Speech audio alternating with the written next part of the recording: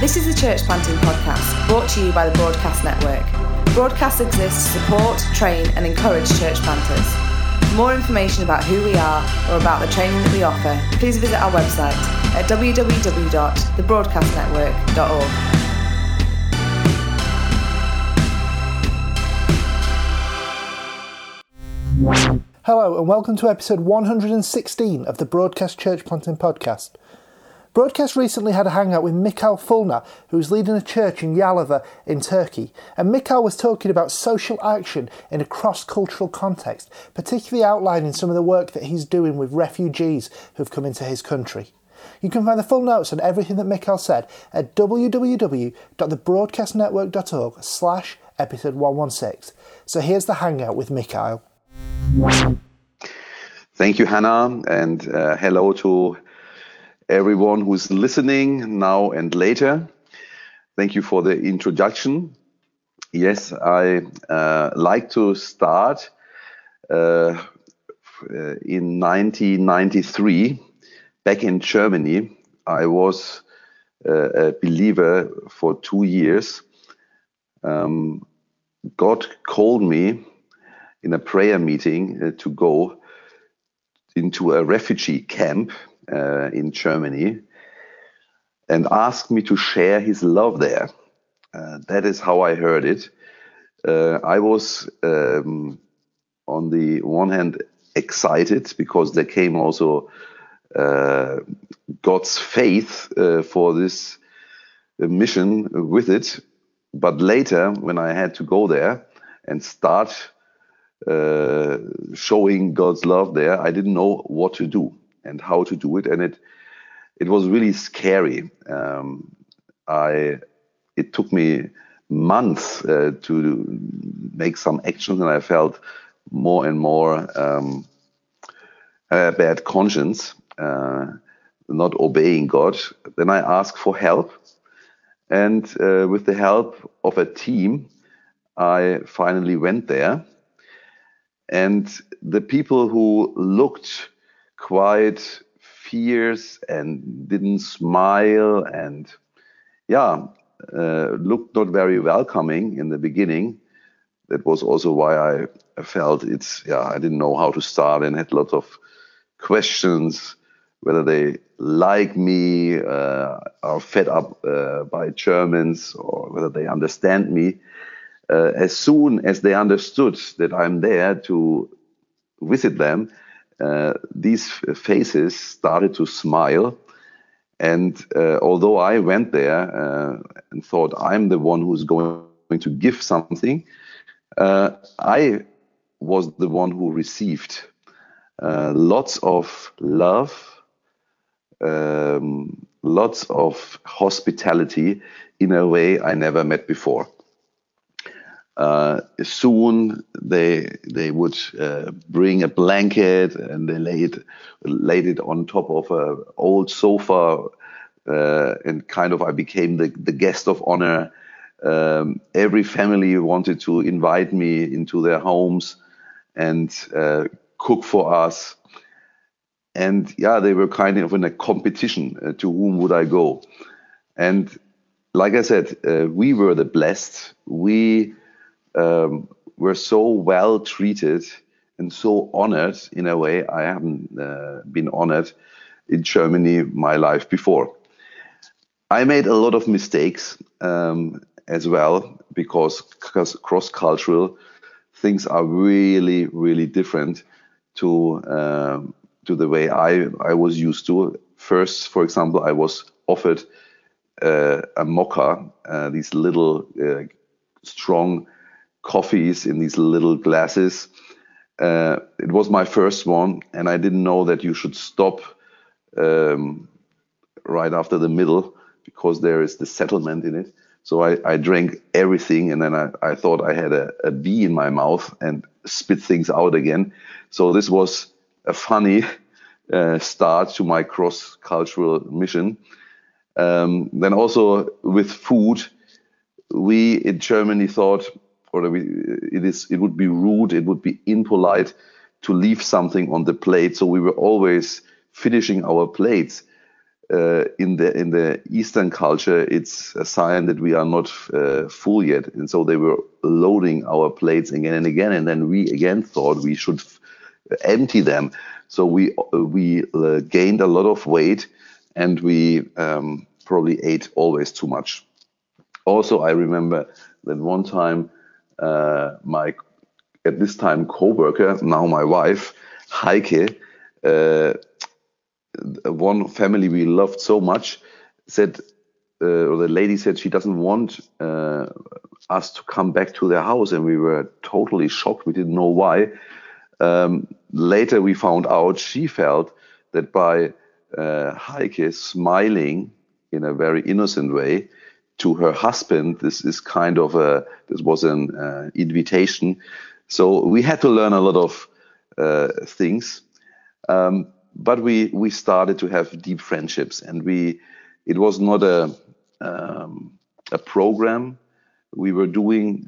We saw the people, and we loved the people, and because of this love, they forgave us all of our mistakes. And we started to learn different languages, the culture, the customs. We asked about the history. Yeah, we were interested, and that really is important. It's key to really see the person and to really have an interest. It's not a program you're just doing.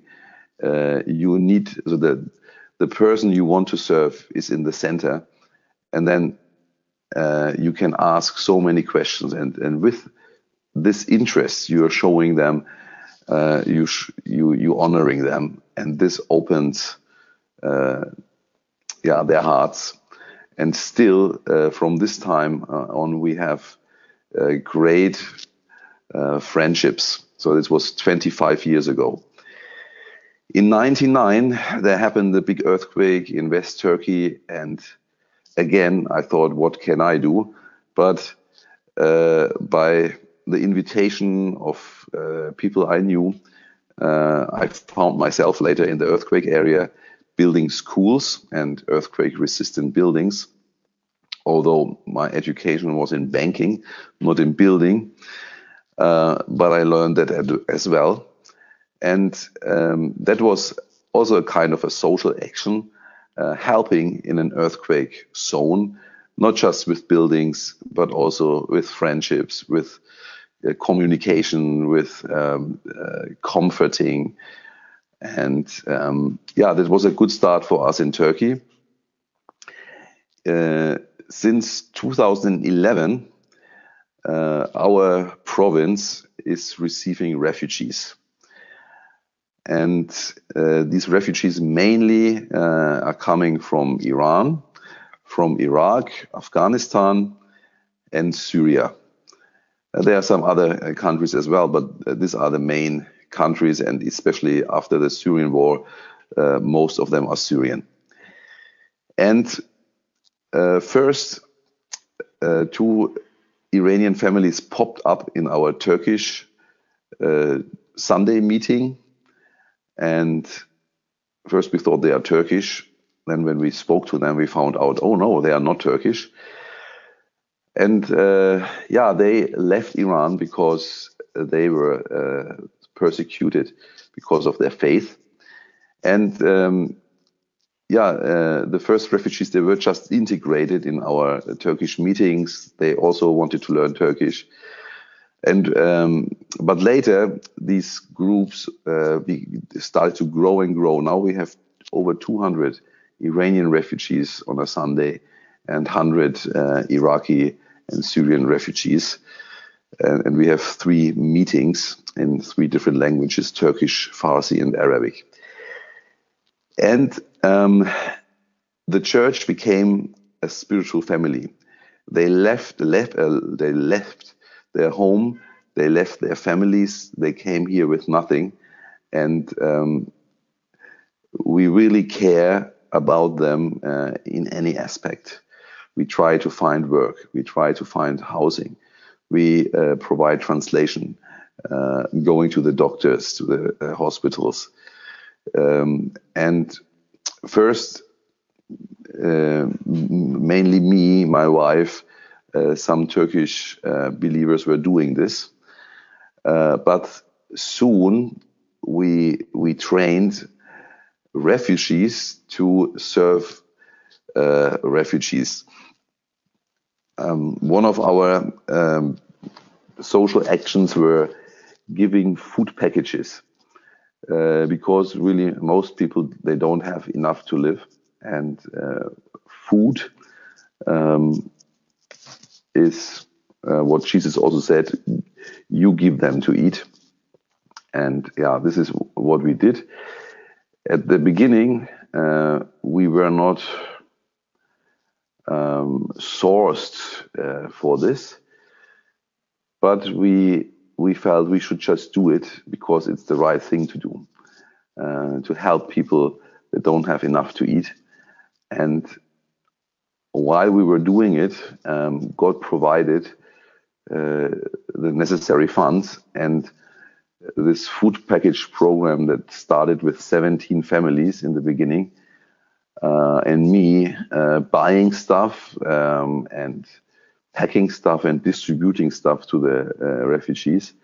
Soon I was replaced by an Iraqi refugee, and he was organizing all of this, and soon these numbers were up to 200 families per month.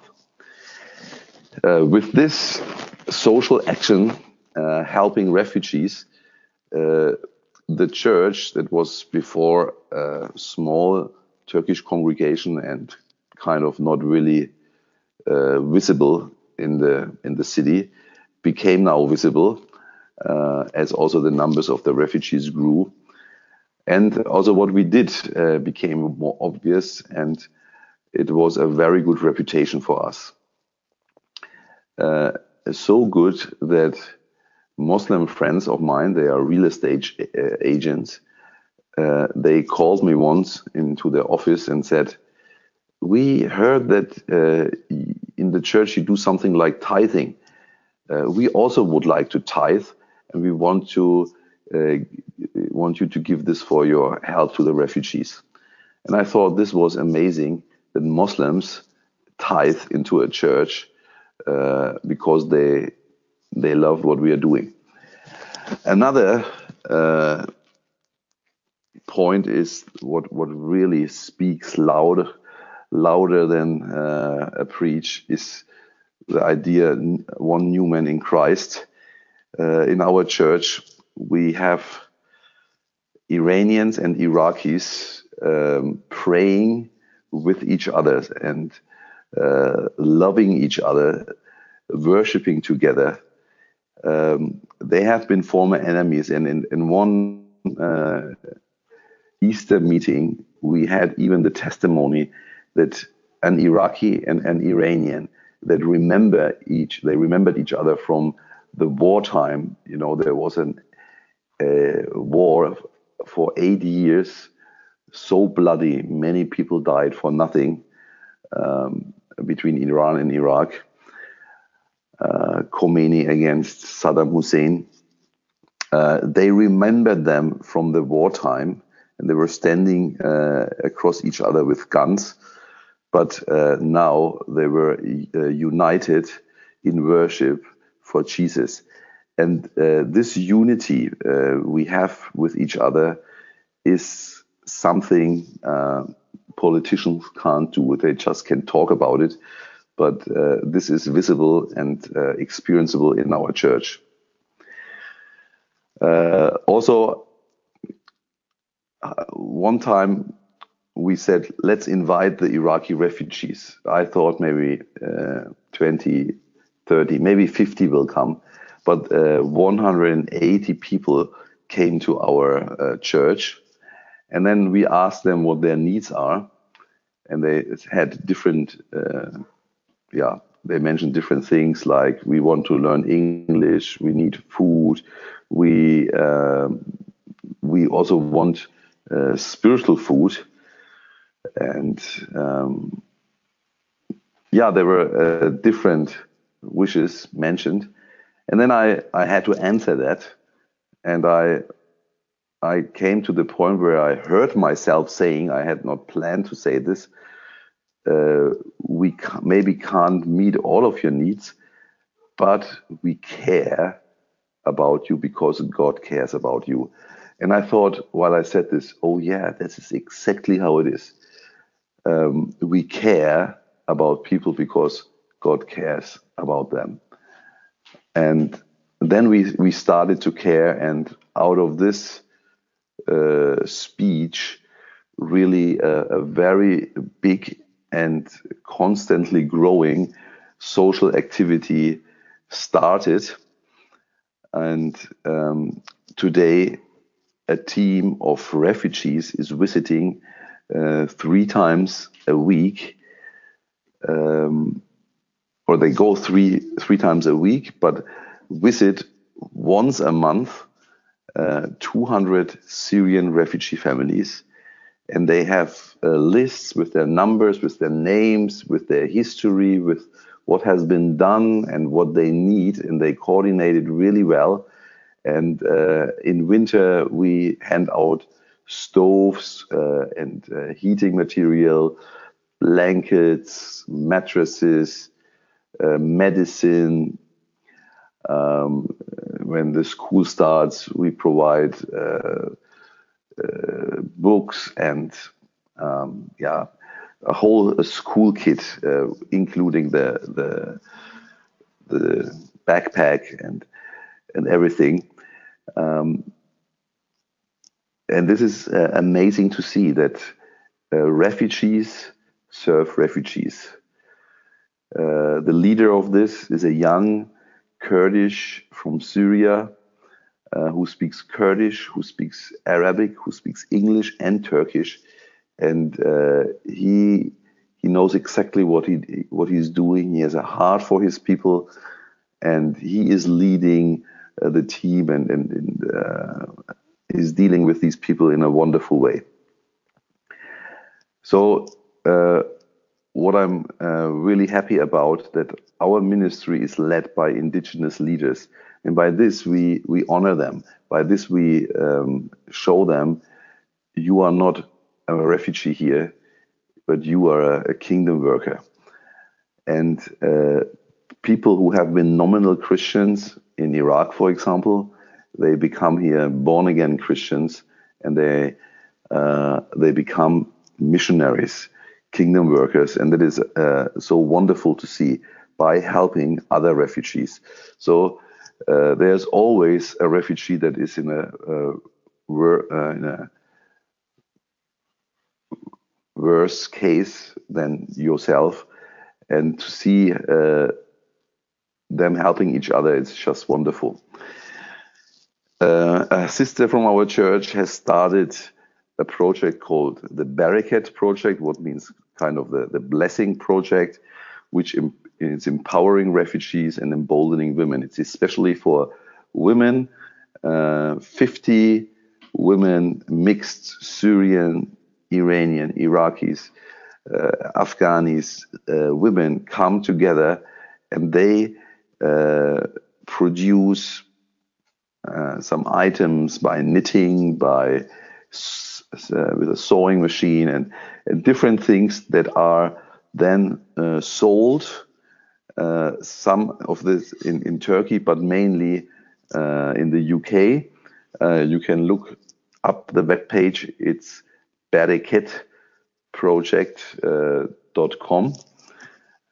And by selling this stuff, these ladies, they receive an income and can contribute to the expenses of the family, what is giving them an honor and a status, and they do something good with their time. And they see we can do something. Because actually refugees are not allowed officially to work in Turkey. So by this, we create something for them. And then we have other projects, agricultural projects, where we can employ refugees. So we are growing plants, and this is also done by refugees. The latest project we are at the moment developing it, and our aim is to start in September, is a school for refugee children. The refugees that come to us are anyway expecting that maybe after 5 to 6 years they move on to another country sent by the UN. And these are usually English-speaking countries, so they need English, and the school language will be in English. And then there's another issue that some countries are not treated well, and especially when they find out that they are Christians, then they can be mobbed and discriminated in Turkish schools. So some of the parents are afraid. Also, there is the necessity of having religious studies. So this is scary for some parents, and they are not sending their children to school. And then some who are here for many years, they don't know how to read and how to write. So in order to help with this, we are right now a team of Iranians, Iraqis, English, Korean, and German who develop this school, and we are planning this right now for 60 students. This is also part of our social action. It is important to be a learner, to stay learning things you think are normal and are the right way to deal with things. You soon find out that other cultures are doing things different. And like I said, there is lots to learn. We as Westerners, when we want to serve Eastern people, it is really good to have a humble attitude, and we go in there not thinking we know everything, but that we ask many questions and try to find out how they are doing it, why they are doing it like this, and constantly asking their advice about how to say it, how to do it. By this, you really honor them and you win their trust, and things turn out really good. Anyway, I love the cooperation between Westerners and Easterners. It is better. This mix is actually the most effective mix. Having just Westerners is not really working well. Having just Easterners is also not working really well. But the mix, when it's done in mutual appreciation and respect, can be such a powerful thing. So we have seen really, really good outcome. We have heard heart-breaking stories, and we wept over the testimonies of many that maybe when they said goodbye and when they left us, moving on to another country, how the church and the help they received through the church, how that changed their life, and how grateful they are, and that through also this practical help, many came to know Jesus.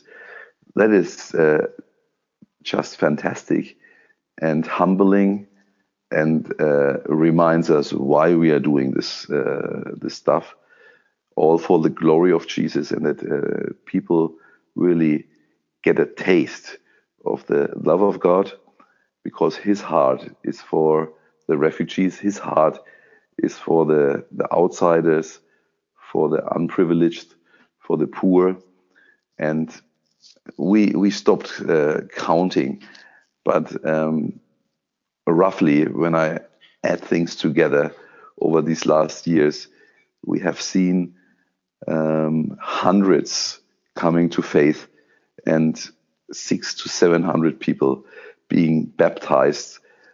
Some former Muslims, some nominal Christians that got to know Jesus and his life here in our church. So helping, carrying the burden of a brother of poor people is an essential part of our church. And this is, I think, a big blessing for us. As we bless others, we see God is blessing us. We also raise indigenous leaders that plant then other churches in Turkey, refugee churches, where we also extend our help program to them. We are speaking right now about 4 new churches, and one are in the Far East, 2,000 kilometers away from us, but where people look to us. And I just heard from our Iraqi pastor that our Sunday services that are broadcast live stream is reaching every Sunday 7,000 people, or 7,000 people are watching it. Many in Turkey who are also then contacting us, and but also in other countries. By helping the poor, God established his church here in Yalova in Turkey. And the people see what we are doing, and this gives a lot of credibility to the name of the church and to Jesus. Our question, we have been asked, what is our main focus, church planting or social action? Obviously, God has shown through your church that both can be done. But what have been the challenges in balancing the two? And can you give some advice on how you have done it? Here you are. That's for starters. Yeah. Hi, Sharo, or Alexis. I don't know from who this question came.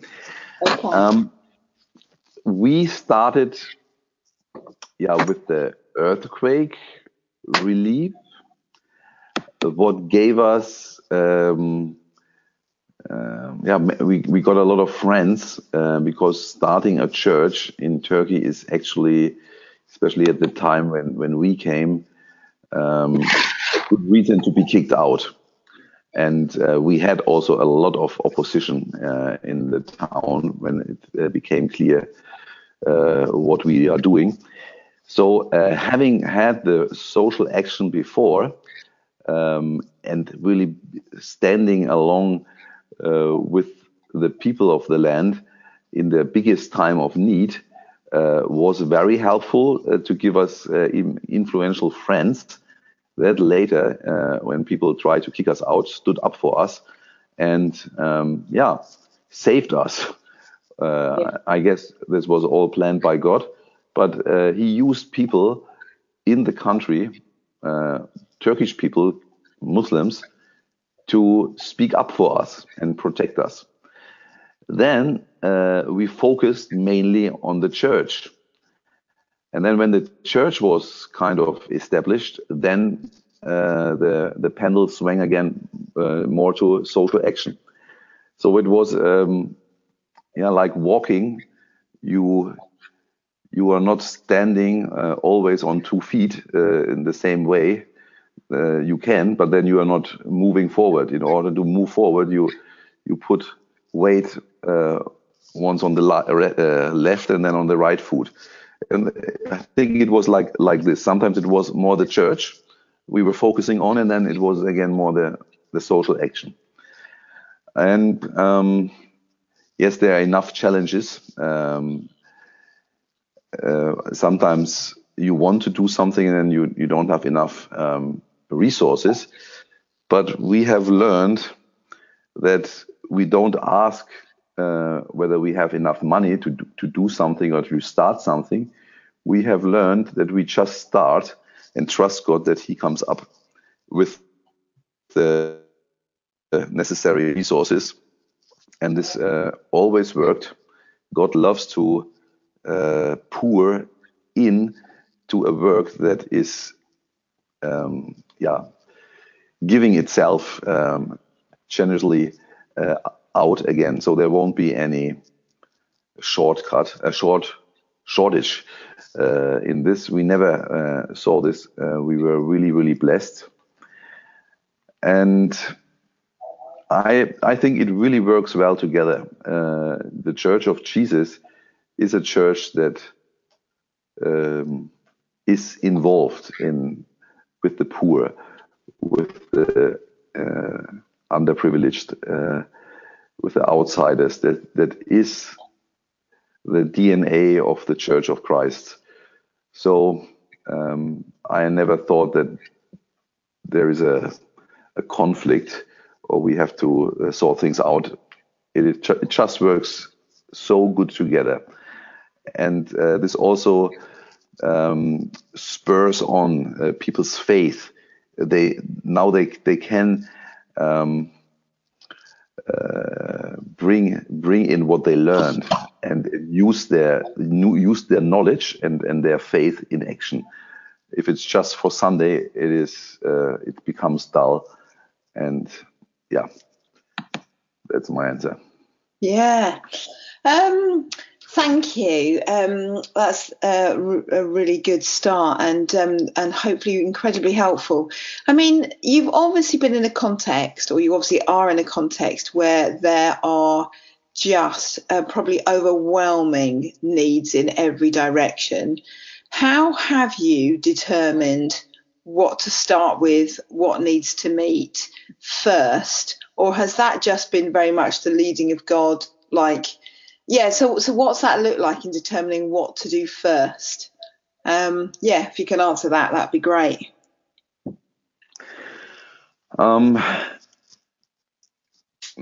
We thought that food is the best thing to start with because everyone needs it.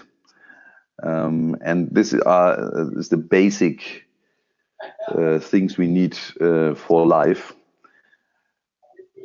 So instead of giving other stuff, or because also there's the other challenge that of jealousy. When you give out stuff, then others would say, "Yeah, give this to me as well." And we needed to do something that we can do on a broader scale. Where we avoid jealousy, and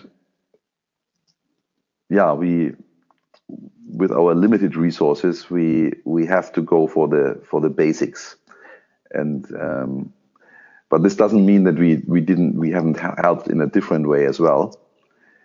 But we started with food. Say it like that. Yeah. And you spoke about the fact that you started by supporting 17 families and then that grew to, I think it was over 200 families a month you were then giving the food packages to. Was obviously where you kind of spoke about beginning things. And you've also spoken about people stepping up to kind of take that lead role and obviously people, Indigenous people. How have you purposefully recruited and looked for people to be able to step in and lead stuff? Have people just volunteered themselves? Have you had to recruit people? How have people kind of come from within to take on board various aspects of what you're doing?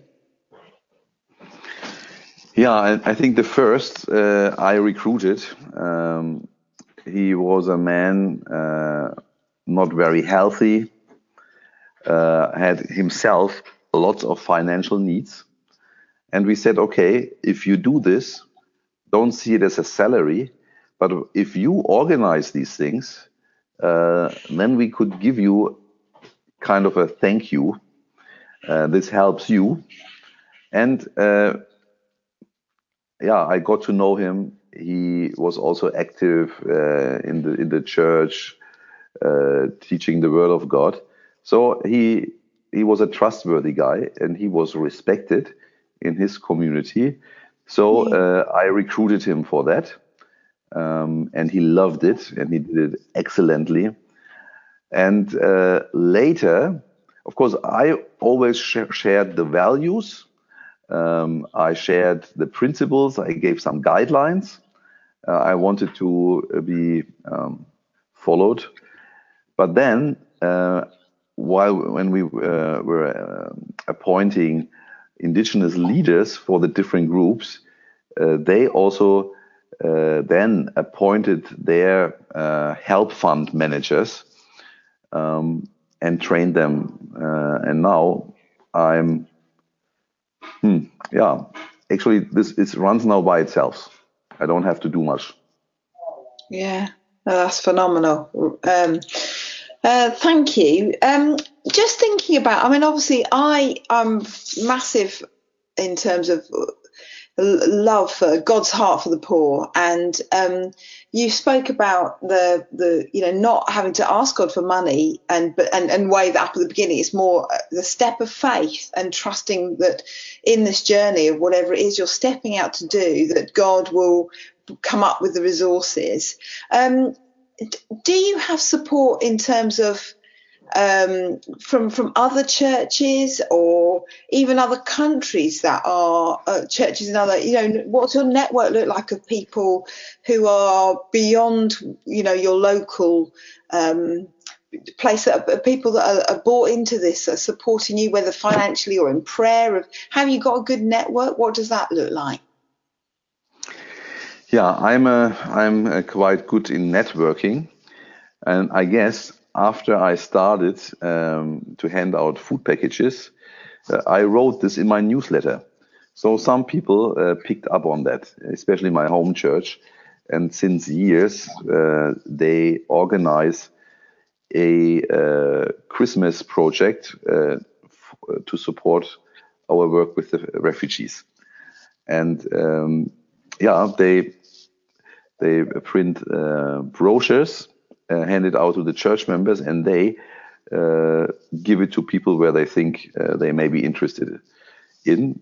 And that is a big income for us.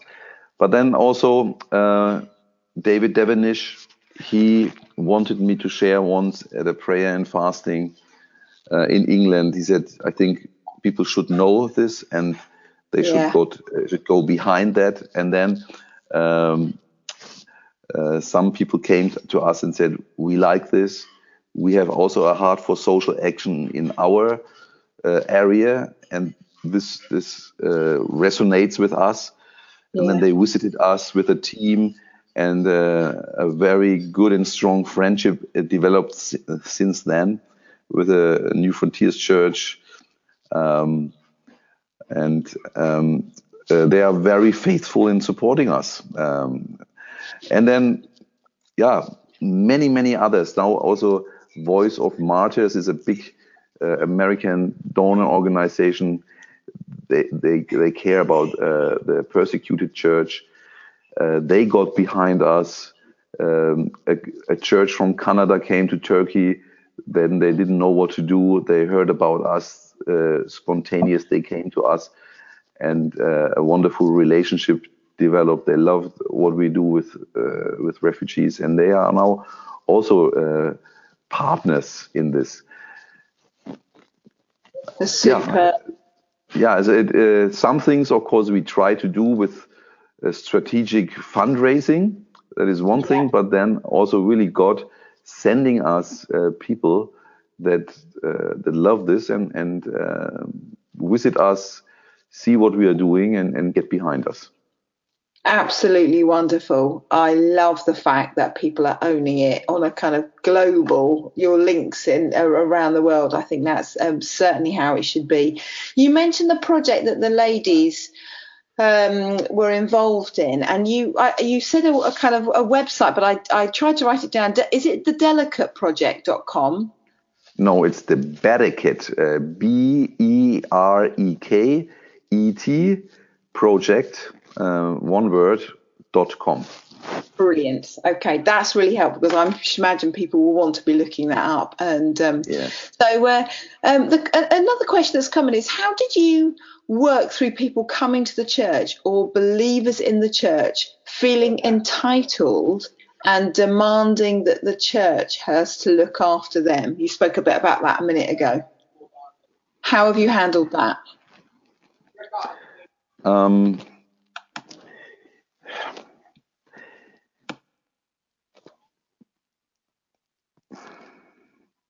We talk about it. Anyway, people benefit. Many people benefit from the help we give to refugees. So the Iranians have their own help committee. The Iraqis have their own help committee. The Syrians have their own help committee, and people know about it. They know that we are approachable. So, and then some people, maybe called by God, stirred up by God, they say, yeah, I don't want to be just a receiver. I want to be involved in blessing others. And then they come to us and want to help. Or when we need translators, then we go to people and say, you have good English. Can you help us with translating? Especially for the Barricade project, the lady who runs it needs a translator. And then people got involved like this. Or sometimes we ask, there are people living in very, very bad conditions.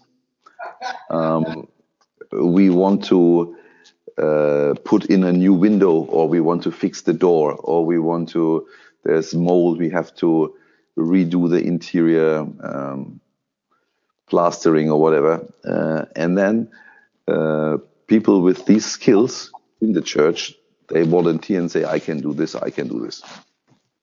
Now, the question was a little bit about people, that sense of entitlement that people come with as well. If they know that you are a church of action and a church that are willing to meet needs and help, have you had difficulties with people coming with almost very high expectations, or this sense of, I come to you, you will give me a handout, you will help me, and how that's a little bit in the question there, how you've handled it when people, do you want to just comment a little bit on that? Sorry. Yes, you are absolutely right. I misunderstood the question.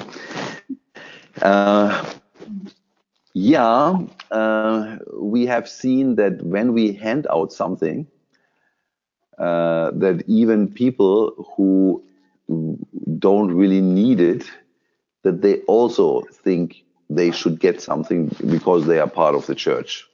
Yeah. Yes, then it's very important that the leaders of this group are talking about these things and try to help these people to understand that that there is no entitlement, but that we really want to share, and the one who have, they should give to the one who don't have. Yeah. And not just I'm part of this church, I should get the same as the others. That we face now and then. And especially with the Syrian refugees, yes, there we also have faced this kind of feeling of entitlement. I'm a refugee, you should give me. And then I'm so glad that we have these indigenous leaders that know exactly how to deal with those expectations, and also sometimes with the rude way of presenting this in a graceful way, but clear way, and educating these people. Of course, some may not like it, and then they may say, okay, then I'm not interested in the relationship anymore. This we also have seen, but these are some exceptions. Yeah, no, okay, that's very very helpful. Thank you.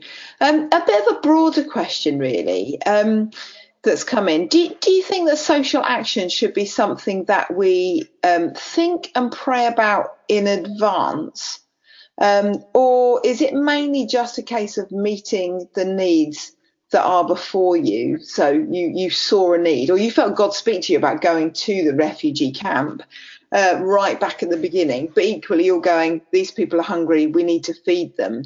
So what are your thoughts on that? Of course, it's good. It's always good to pray, and who knows whether God will speak and answer a prayer and give direction. But for me, it was really more. I am facing a need, and then I start to react. Yeah. It wasn't something I was thinking beforehand. Yeah. It was really being confronted with this need, and then feeling the responsibility to do something about it. Yeah. And in terms of praying about what God wants you to do and what your response should be, what does prayer look like? Because clearly, I can imagine just with not just the need, but the wisdom required in order to oversee and facilitate all this work.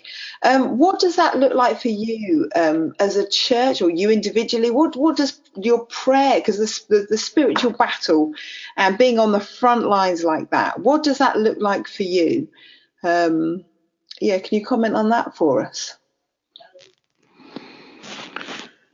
Our prayers mainly go towards the church and seeing our church becoming more one, deeper rooted in the love of God and in the understanding of God.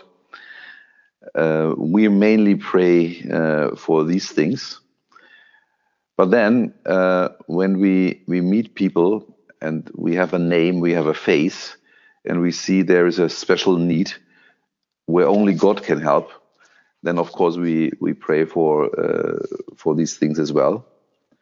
We pray for finances, but we also pray that our church in general becomes this light, becomes the salt, because we are not just thinking about social action and helping the poor. We really want to see the society being transformed, and really the kingdom coming and taking a hold of all areas.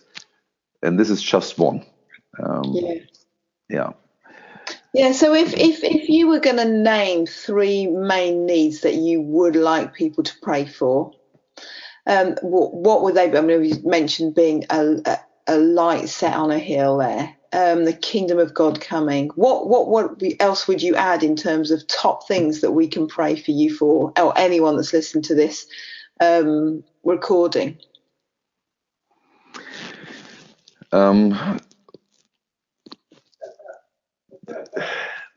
The refugees themselves, they are going through a very, very tough time in their lives.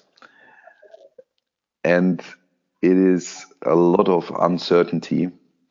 When we started with serving refugees, the average time people would stay in Turkey and wait to move on to another country where they would be granted a passport and all the rights of a citizen was between 2 to 3 years. Now it's 5 to 6. So these people, they are waiting and waiting. They are often frustrated, and they have to battle for their faith, to be in faith, to have patience, to not to lose faith, and use the time well. So one prayer would be for the refugees themselves, that they need all encouragement. Yeah. And they are thirsty for God to give them life and patience and endurance. It's really difficult. Yes. The other thing is, because we do this church-based, the church is everything, and I'm affected if we have trouble in the church. So the enemy is always attacking relationships. That's the same everywhere else, of course. But please pray that our leadership stays united, that we grow in love for each other, that we create this heavenly atmosphere, these heavenly and biblical values in our church that make us strong, that we are not losing energy with unnecessary problem solving and stuff like this. And then the third prayer, I know that many people are watching, meaning Turkish people watching what we are doing.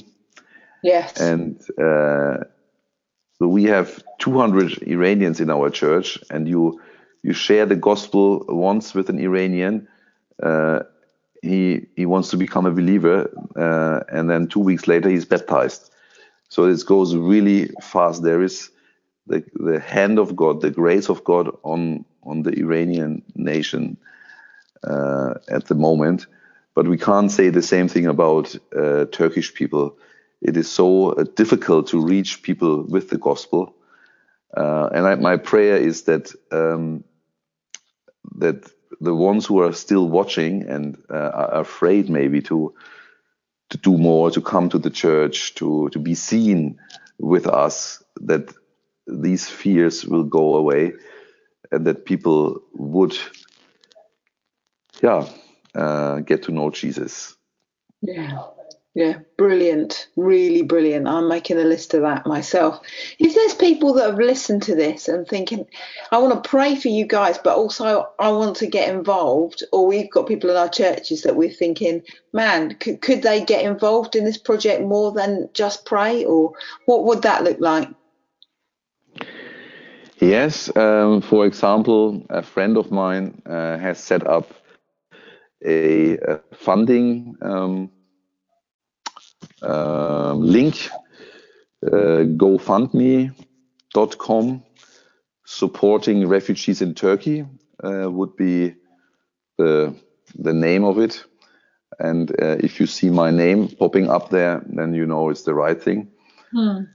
So if people want to give, they can give. Yeah. And by connecting with Andy Martin, who is based in Birmingham, they can speak about and talk with him about how is there a possibility to serve there, to go there. So we are definitely open for people who feel called by God long term to serve among refugees or in Turkey. So we are happy to get in contact with them. Brilliant. Really, really brilliant. And finally, Mikhail, if you had to just even give us some bullet points in terms of what your hopes and your dreams are for the next few years for Yalova Church and the work that you're doing there, what would you say? Based on two prophecies I received. One I received still back in Germany. This time we thought we will move to northern Iraq and serve there.